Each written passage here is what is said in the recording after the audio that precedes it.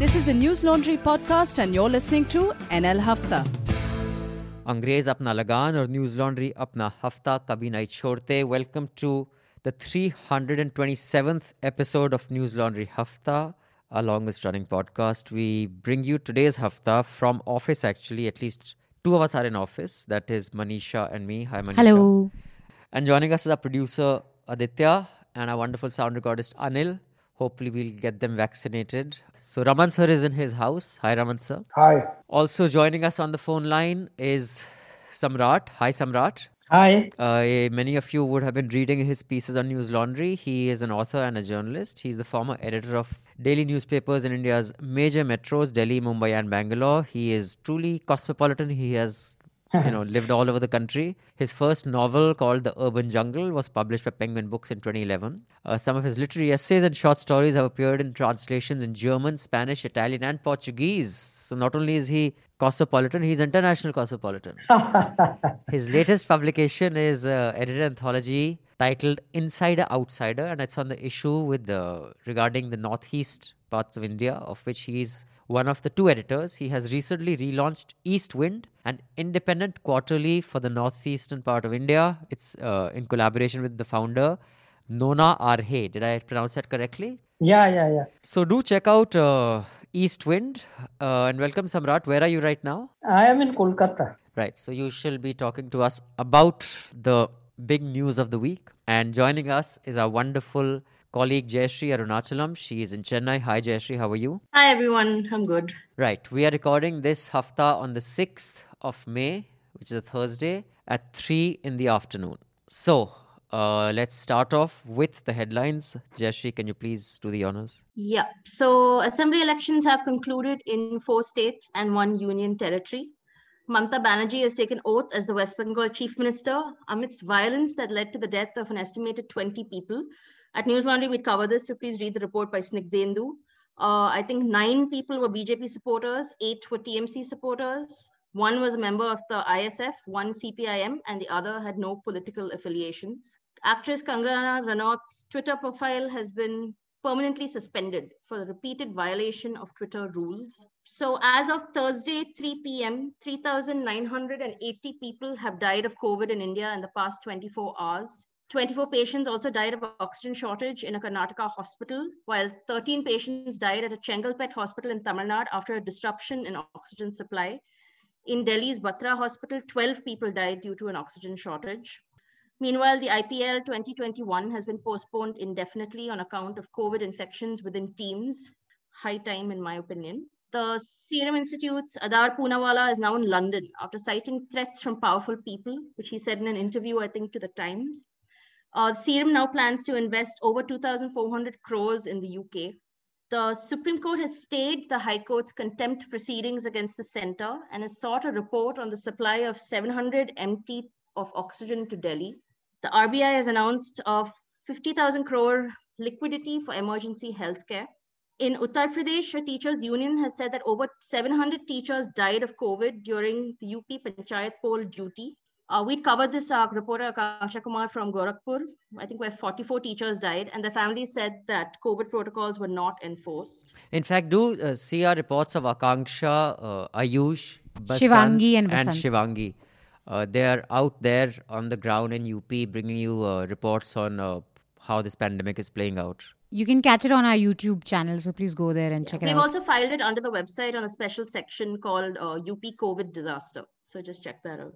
According to a scroll report, 300 tons of foreign aid to India was not distributed for 5 days. Karnataka and Tamil Nadu have joined 6 other states in declaring journalists as frontline workers, which means they'll get priority for vaccination. In Bangalore, Tejasvi Surya has brought in a communal angle in an attempt to expose corruption in hospital bed allocation. No, he's something else, man. I'm just blown away by. I feel like we should discuss this because it is quite extraordinary. We should, yeah. In Maharashtra, over 400 Maratha families boycotted 30 Buddhist families for praising Ambedkar. This is happening in the same week that the Supreme Court has quashed the Maharashtra law that grants reservation to the Maratha community. And that is the major news of the week. And in other very exciting news, the United States has backed patent IP waiver, whatever it's called. What waiver is it? It'll just come to me as usual. struggling for words. I think it's called the basically the waiver of the process patent of the vaccine patents, because they said at a time like this, and there are special powers, I think, with the WTO, where if there's the patent waiver, then this vaccine can be manufactured by other labs, by other pharma companies that don't have the rights or the IP of that formula. This is quite unprecedented, right? Yes, it's unprecedented, because usually you'd think America, I do believe Trump's America, he would never waive this, because business is everything, and if they have the IP, they will not be able, they have to be able to make profit, etc. Of course, that's not the final word. I think there has to be consensus among all the countries. At least the technicalities on that, we shall try to write a piece on. In fact, my wonderful producer Aditya just handed me a phone which gave me an electric shock, and it says, I thought you were like careful. Oh, I mustn't touch like an unsanitized one. I was like, wow, man, so impressive. I got an electric shock. So it says the US approves temporary waiver of patent protection rules on COVID vaccine proposed by India, and we had actually proposed it. So I guess if it works, I have no problem if Mr. Modi decides to take credit and say, see, my friend, what's his name? Biden ka pehla naam kya hai? Joe. My friend Obama and Joe and Donald listen to me. So, but if this happens, the whole world can get vaccinated a lot sooner. Yeah, that's great. So those are the headlines. So we will be discussing, one is of course the cases in the Supreme Court and the High Court. Briefly, I think everyone should be aware of what is happening in the courts of India, which seem to have taken over, governance, because clearly the centre has said that we can't do this. We'll discuss the horrible behavior of Tejasvi Surya, which is consistent with his behavior as far as I've been following him. Though in the middle I was a bit, because there was some handles saying that hats off to Tejasvi, young guy, helping out everyone so much. So I was a bit suspicious. I was like, how is this guy? Because IYC was doing a lot of work, right? So I thought maybe this is just a counter thing to IYC. It was totally a counter. It was pushed by lots of BJP handles and stuff on Twitter to sort of praise him as soon as Srinivas started getting praised. We'll discuss this. We'll give you a little background on this as well. But let's start off with Bengal. And we'll also discuss a mini storm that our wonderful Manisha caused on Twitter, which is still swirling. Little eddies of the storms are still swirling around on social media. And I'm severely regretting not adding it as a top headline of the week. But on this one, I'm sure every one of this panel will have a different take. I don't see a consistent take on this. But let's start with Bengal election, because Samrat is here, and I'm sure he's... First of all, Samrat, you've been in Bengal for how long now? Since when? When did you go there, and you've been camping out since when? 2019 Pujo, Durga Pujas. So 1.5 years. Oh, so you've seen this unfold in like slow-mo over there, huh? Yeah. Tell us a little about the Bengali press, because while someone gets in a vote and that's all fine, it's important that there is some sort of ankush from the media. Or is the bhakti for Mamta the same as bhakti for Modi, that now that she's in power, no one is going to question her, at least in local media? It doesn't matter what Rahul Shiv Shankar and Arnab sitting in the Bombay studios say. Is there enough of a voice in Bengal to hold her accountable? There is definitely polarization, on all sides. And so basically it's the Delhi-based or Noida-based studios which project one kind of unreality. And then that produces an opposite in Bengal. And so a large section of the Calcutta media is probably more lenient on her than they would have been in the past. In the past, many of these people were not very fond of Mamta. They would have been closer to the Congress or the left. But they've sort of made their peace with her, because basically now the BJP is seen as the biggest thug around, and they keep sort of projecting all kinds of lies. Those lies eventually become something that perhaps hurts the Bengali identity to some extent. And that is why you will see people sort of rallying even when they don't really like Mamta, because it's just it's just something that seems like this bunch of people sitting in Noida studios or in Lower Parel studios who are out to get her and get the Bengalis as a group almost. And in fact, in news media, with the 20 deaths, where you had 9 who claimed were BJP supporters and 8 who were supposed to be TMC, the news media in Delhi didn't talk about the TMC workers who died. It was just that BJP workers are being punished. And in fact, like ISF and CPIM was also there. But most of the rhetoric was just TMC, of course, the the blame mostly, I guess, rests with TMC goons, because there's also the left and the ISF that's being attacked. I don't know if it could be BJP, but it's Bengal, so it could be anything. But, still, I mean, it's a political violence that's affected all parties. But until the time she's sworn in, who is the police reporting to? I mean, if someone is to help... Election Commission. So it is the Election Commission that is heading the police force until her swearing in. But is that just a formality and the cops are not going to listen to the Election Commission and therefore there was a free run? Like, if you were to pin this on somebody, who would you pin it on as far as law and order is concerned? Well, I mean, I saw the governor, Mr. Dhankar, put out a tweet with his own picture sitting with the DGP and the Commissioner of Police. So he was clearly directly issuing instructions to those gentlemen. So he seems to have taken a hands-on charge of the state of affairs before she was sworn in. Why Bengal gets more coverage is also because Bengal was more of a competition. I mean, there was literally no contest in Tamil Nadu. So exit polls predicted that the DMK would win, and the DMK did win, but not with the margin that people thought. It kind of makes you wonder that if the DMK had worked out its alliance maths sort of better in 2016, they could have possibly won that election as well. But what I found most interesting is, so this is actually one of my recommendations, which is the Hindu has been reporting on the CSTS post-poll survey, which they've been covering in detail. And everything indicates that the BJP was a liability for the ADMK. This is something that people said from the beginning, and the election result has sort of borne it out, because the ADMK alliance did far worse in BJP contested seats than in seats contested by any other people. And so in terms of celebration, the Election Commission got very angry and said that party workers shouldn't have congregated and burst fireworks and social distancing and all that. But it was a done thing. It wasn't... The Tamil Nadu election was actually one that I wasn't really following on the day of results, because it was just something that we sort of anticipated. And the swearing in Tamil Nadu, when are we expecting that? And just to tell our audience, there are 234 seats in the Tamil Nadu Assembly. 159 are with the alliance, which is the DMK alliance, which has the communists and it has the Congress. DMK has 133 seats and the Congress has 18.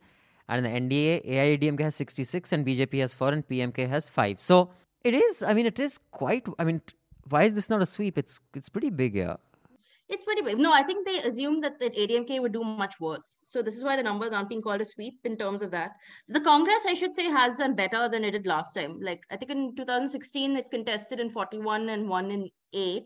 But like you said, this time it won in 18. So it is doing better. The BJP, I think, has won in 4. So it's entering the assembly for the first time in like 20 years. But it won those seats as a result of its alliance with the ADMK. Like, I think we should be very frank. On its own, I don't think the BJP would have carried any weight whatsoever. But the stars lost, are Kamal Hassan. Listen, that's something we've all been saying from the beginning, but nobody was listening to us. Like, Kamal Hassan was never really he never really had a chance. It was a close contest, though. I will give him that. It was a very close contest.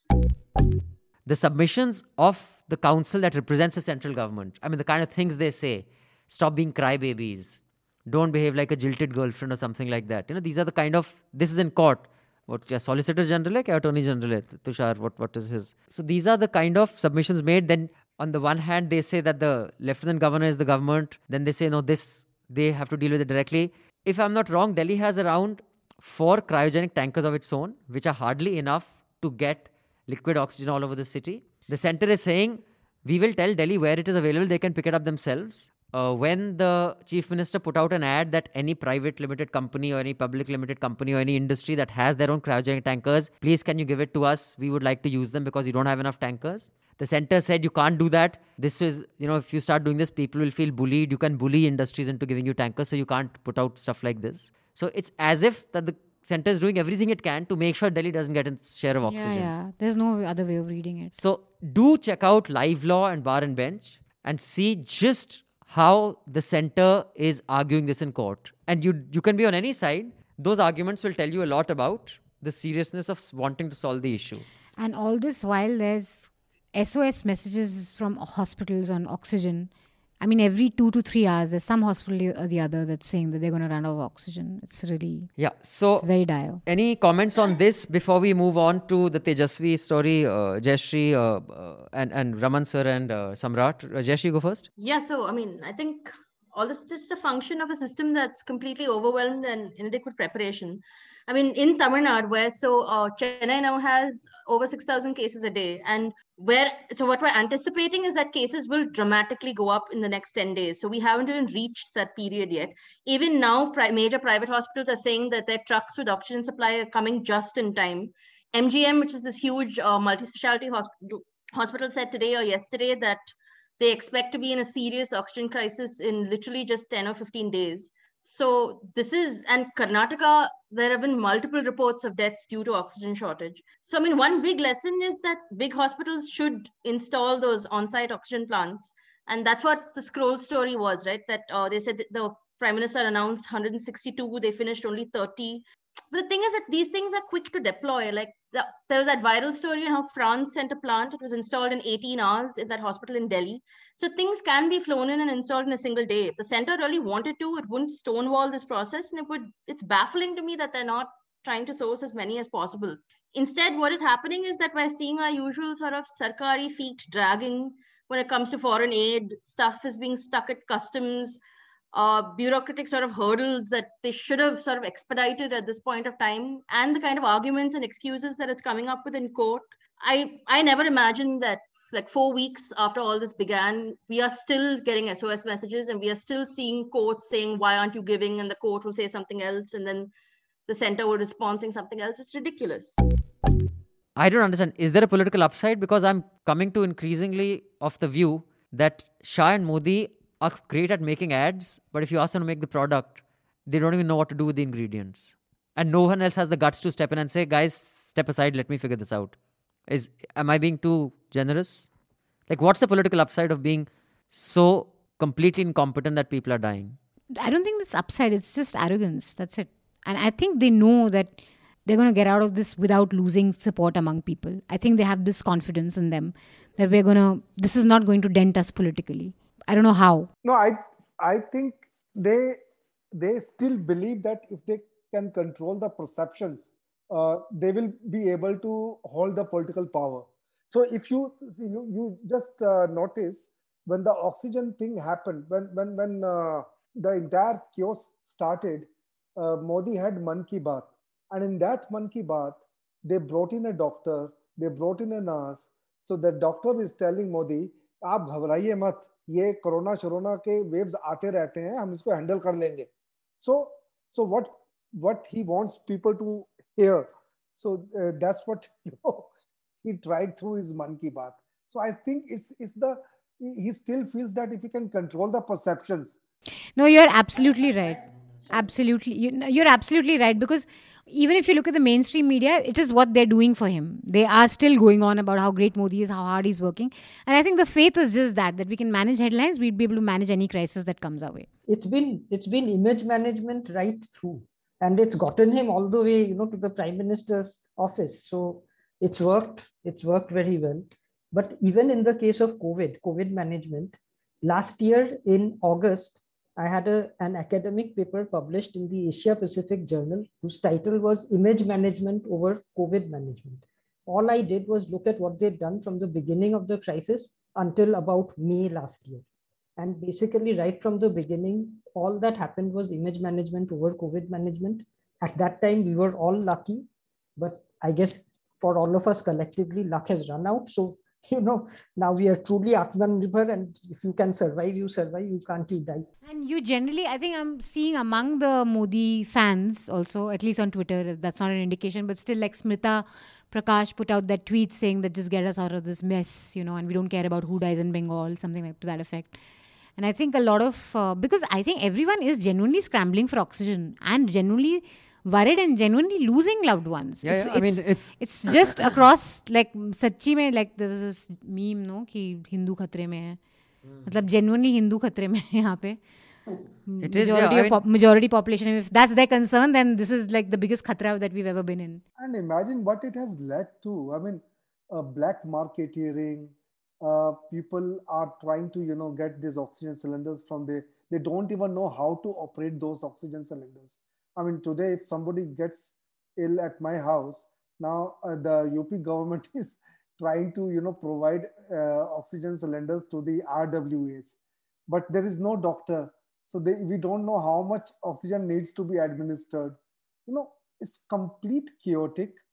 and complete panic and black marketing. I mean, imagine Remdesivir, you're getting it for 35,000, 40,000 rupees. And the state, I mean, here I don't blame just the center.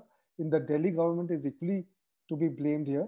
I mean, they can't control this. Yeah, there's no They just helpline. don't There's do it. nothing. I mean, I don't even I see would what. still fully blame the center over. I mean, I think states are accountable, state governments are accountable, but I would still completely blame the center. And also, I do blame a lot of sections of the media that are still trying to find excuses for the prime minister's complete lack of action. I mean, I think the Print had a story recently on how poor Modi needs to surround himself by, he needs to sort of fire his group of ministers or find better people to advise him. That's not the point.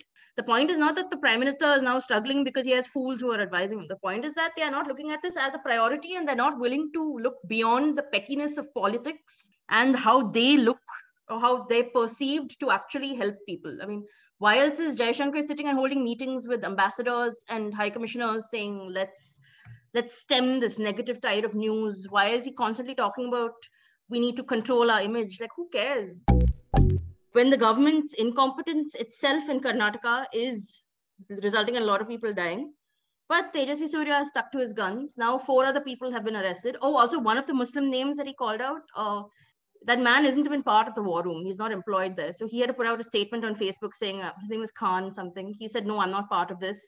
Meanwhile, there were WhatsApp forwards being sent from some groups, some right-wing Hindutva BJP groups, and they all said, here are the 17 terrorists that are killing Hindus in Bangalore. So it's appalling. Like, this is at a time when people are running out of oxygen in Bangalore. You cannot get a bed. People are working overtime for this, and you're using this to advance what is pretty much like a Nazi sort of agenda as distraction from your own incompetence. I mean, I don't have words to express how idiotic this entire thing was and how horrifying. But how much currency does this have in Bangalore? Because we grew up with this mythology sold to us that, oh, you Delhiites are villagers. Bangalore is so cool. It is so hip. It is so cosmopolitan. All this. Well, they elected attitude. him. So, I mean, Yeah. But in the larger Karnataka, how make sense of it? Like, because clearly this was a performance. I mean, he got there were cameras, Muslim names read out, and even someone as bigoted as him would know the optics of this. He has to be very confident about how this would benefit them to do something so disgusting. But my thing is that what else do they have left, right? I mean, in Bengal, what is the BJP doing? The BJP is saying that the ethnic cleansing of Hindus is happening. They're saying that BJP workers were gang raped and all that. And then those BJP workers are now putting out statements saying, no, we weren't. When you have nothing else, their fallback plan is to make it about Muslims versus Hindus and Muslims trying to kill Hindus. Like, this seems to be, I mean, obviously, I don't think they've thought through the optics because this is a terrible sort of solution to your problems. But this is something that they consistently do. And Karnataka does have, like Bengal and like Assam and like everywhere in India, there is a section of the population which has sort of been radicalized in Hindu nationalist politics over the years. And in the case of Karnataka, it actually started quite long ago. I mean, that was the first sort of base for the BJP in the south, and especially in the Mangalore coast, down from Udupi. That part of the coast, they've had this thing going on for a long time. You might remember that pub attack in Mangalore. Ram Sene. Mangalore. Yeah, Ram Sene. Pramod Muthalik have been there for a long time. They've been around for a long time. Yeah, I feel like we like to pretend that the South is better, and I do that all the time, but it's not. I mean, this sort of ability to buy into these kind of Hindutva theories exists everywhere. It's in Kerala, it's in Tamil Nadu, it's in Karnataka. Why would people believe it? I mean, people are believing it. I feel like, I think I would personally have a lot of extended family members who would totally believe it. I would like to talk quickly about Kangana Ranawat's permanent deplatforming on Twitter, a permanent suspension. First of all, what is a permanent suspension? Doesn't the word suspension have temporary baked into it? No, suspension absolutely means that to it's... remove. No, it is temporary, which is why it's a temporary. No, it's a it says permanent. Or a ban. Because suspension is temporary, always. You're always suspended for a few days. Yeah, so that's so why do they call it permanent suspension? Because permanently suspend ho gaye. It's an Indianism. It's like No, I'm saying, I think it's a more polite way to say a ban. Because a ban sounds like I see. little wicked. You have been permanently suspended. Yeah, It's like very Indian I remember thing in to say. school either you're suspended or expelled. Expelled means don't come back. Suspend means come back. So she's been expelled from Twitter, She's not been expelled suspended. or permanently suspended. So also in the same week, yesterday, I don't know whether you guys know that there's an oversight board. In fact, we've done an interview. I've interviewed the Indian member of the oversight board of Facebook, which can actually overrule Facebook. That is the power given to it for cases of whether someone's been taken down or put up. But the fact that this one oversight board deals with one case every 2 months, I mean, I'm not sure how much it is cosmetic and how much real impact it'll have.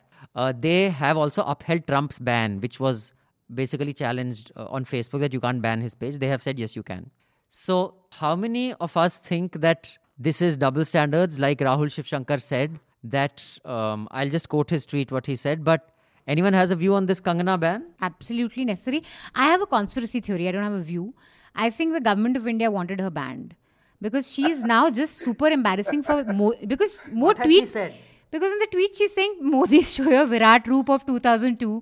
Of early 2000. So she's right now just very embarrassing for the BJP government too. And I think they feel that before she says something stupid and permanently damages us by, maybe she even knows some secrets about BJP that she can leak on Twitter or whatever. But she's basically a loose cannon. She's a liability for any political party. So I think the Modi government is also like, okay, just get her off now because it's, even Maybe for us, this is being a bit...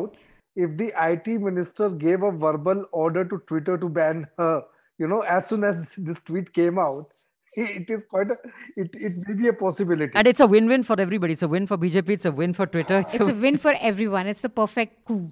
All of you listening in, the Chota Hafta, do subscribe so you can listen to the entire Hafta. We will see you again next week with the Hafta. Till then, subscribe, pay to keep news free, because when the public pays, the public is served, and advertisers pay, advertisers are served. Thank you. Goodbye. All the News Laundry podcasts are available on Stitcher, iTunes, and any other podcast platform. Please subscribe to News Laundry. Help us keep news independent. To catch all our podcasts on news, pop culture, current affairs, and sport, visit newslaundry.com. Follow us on Facebook, Twitter, and Instagram, and subscribe to our YouTube channel.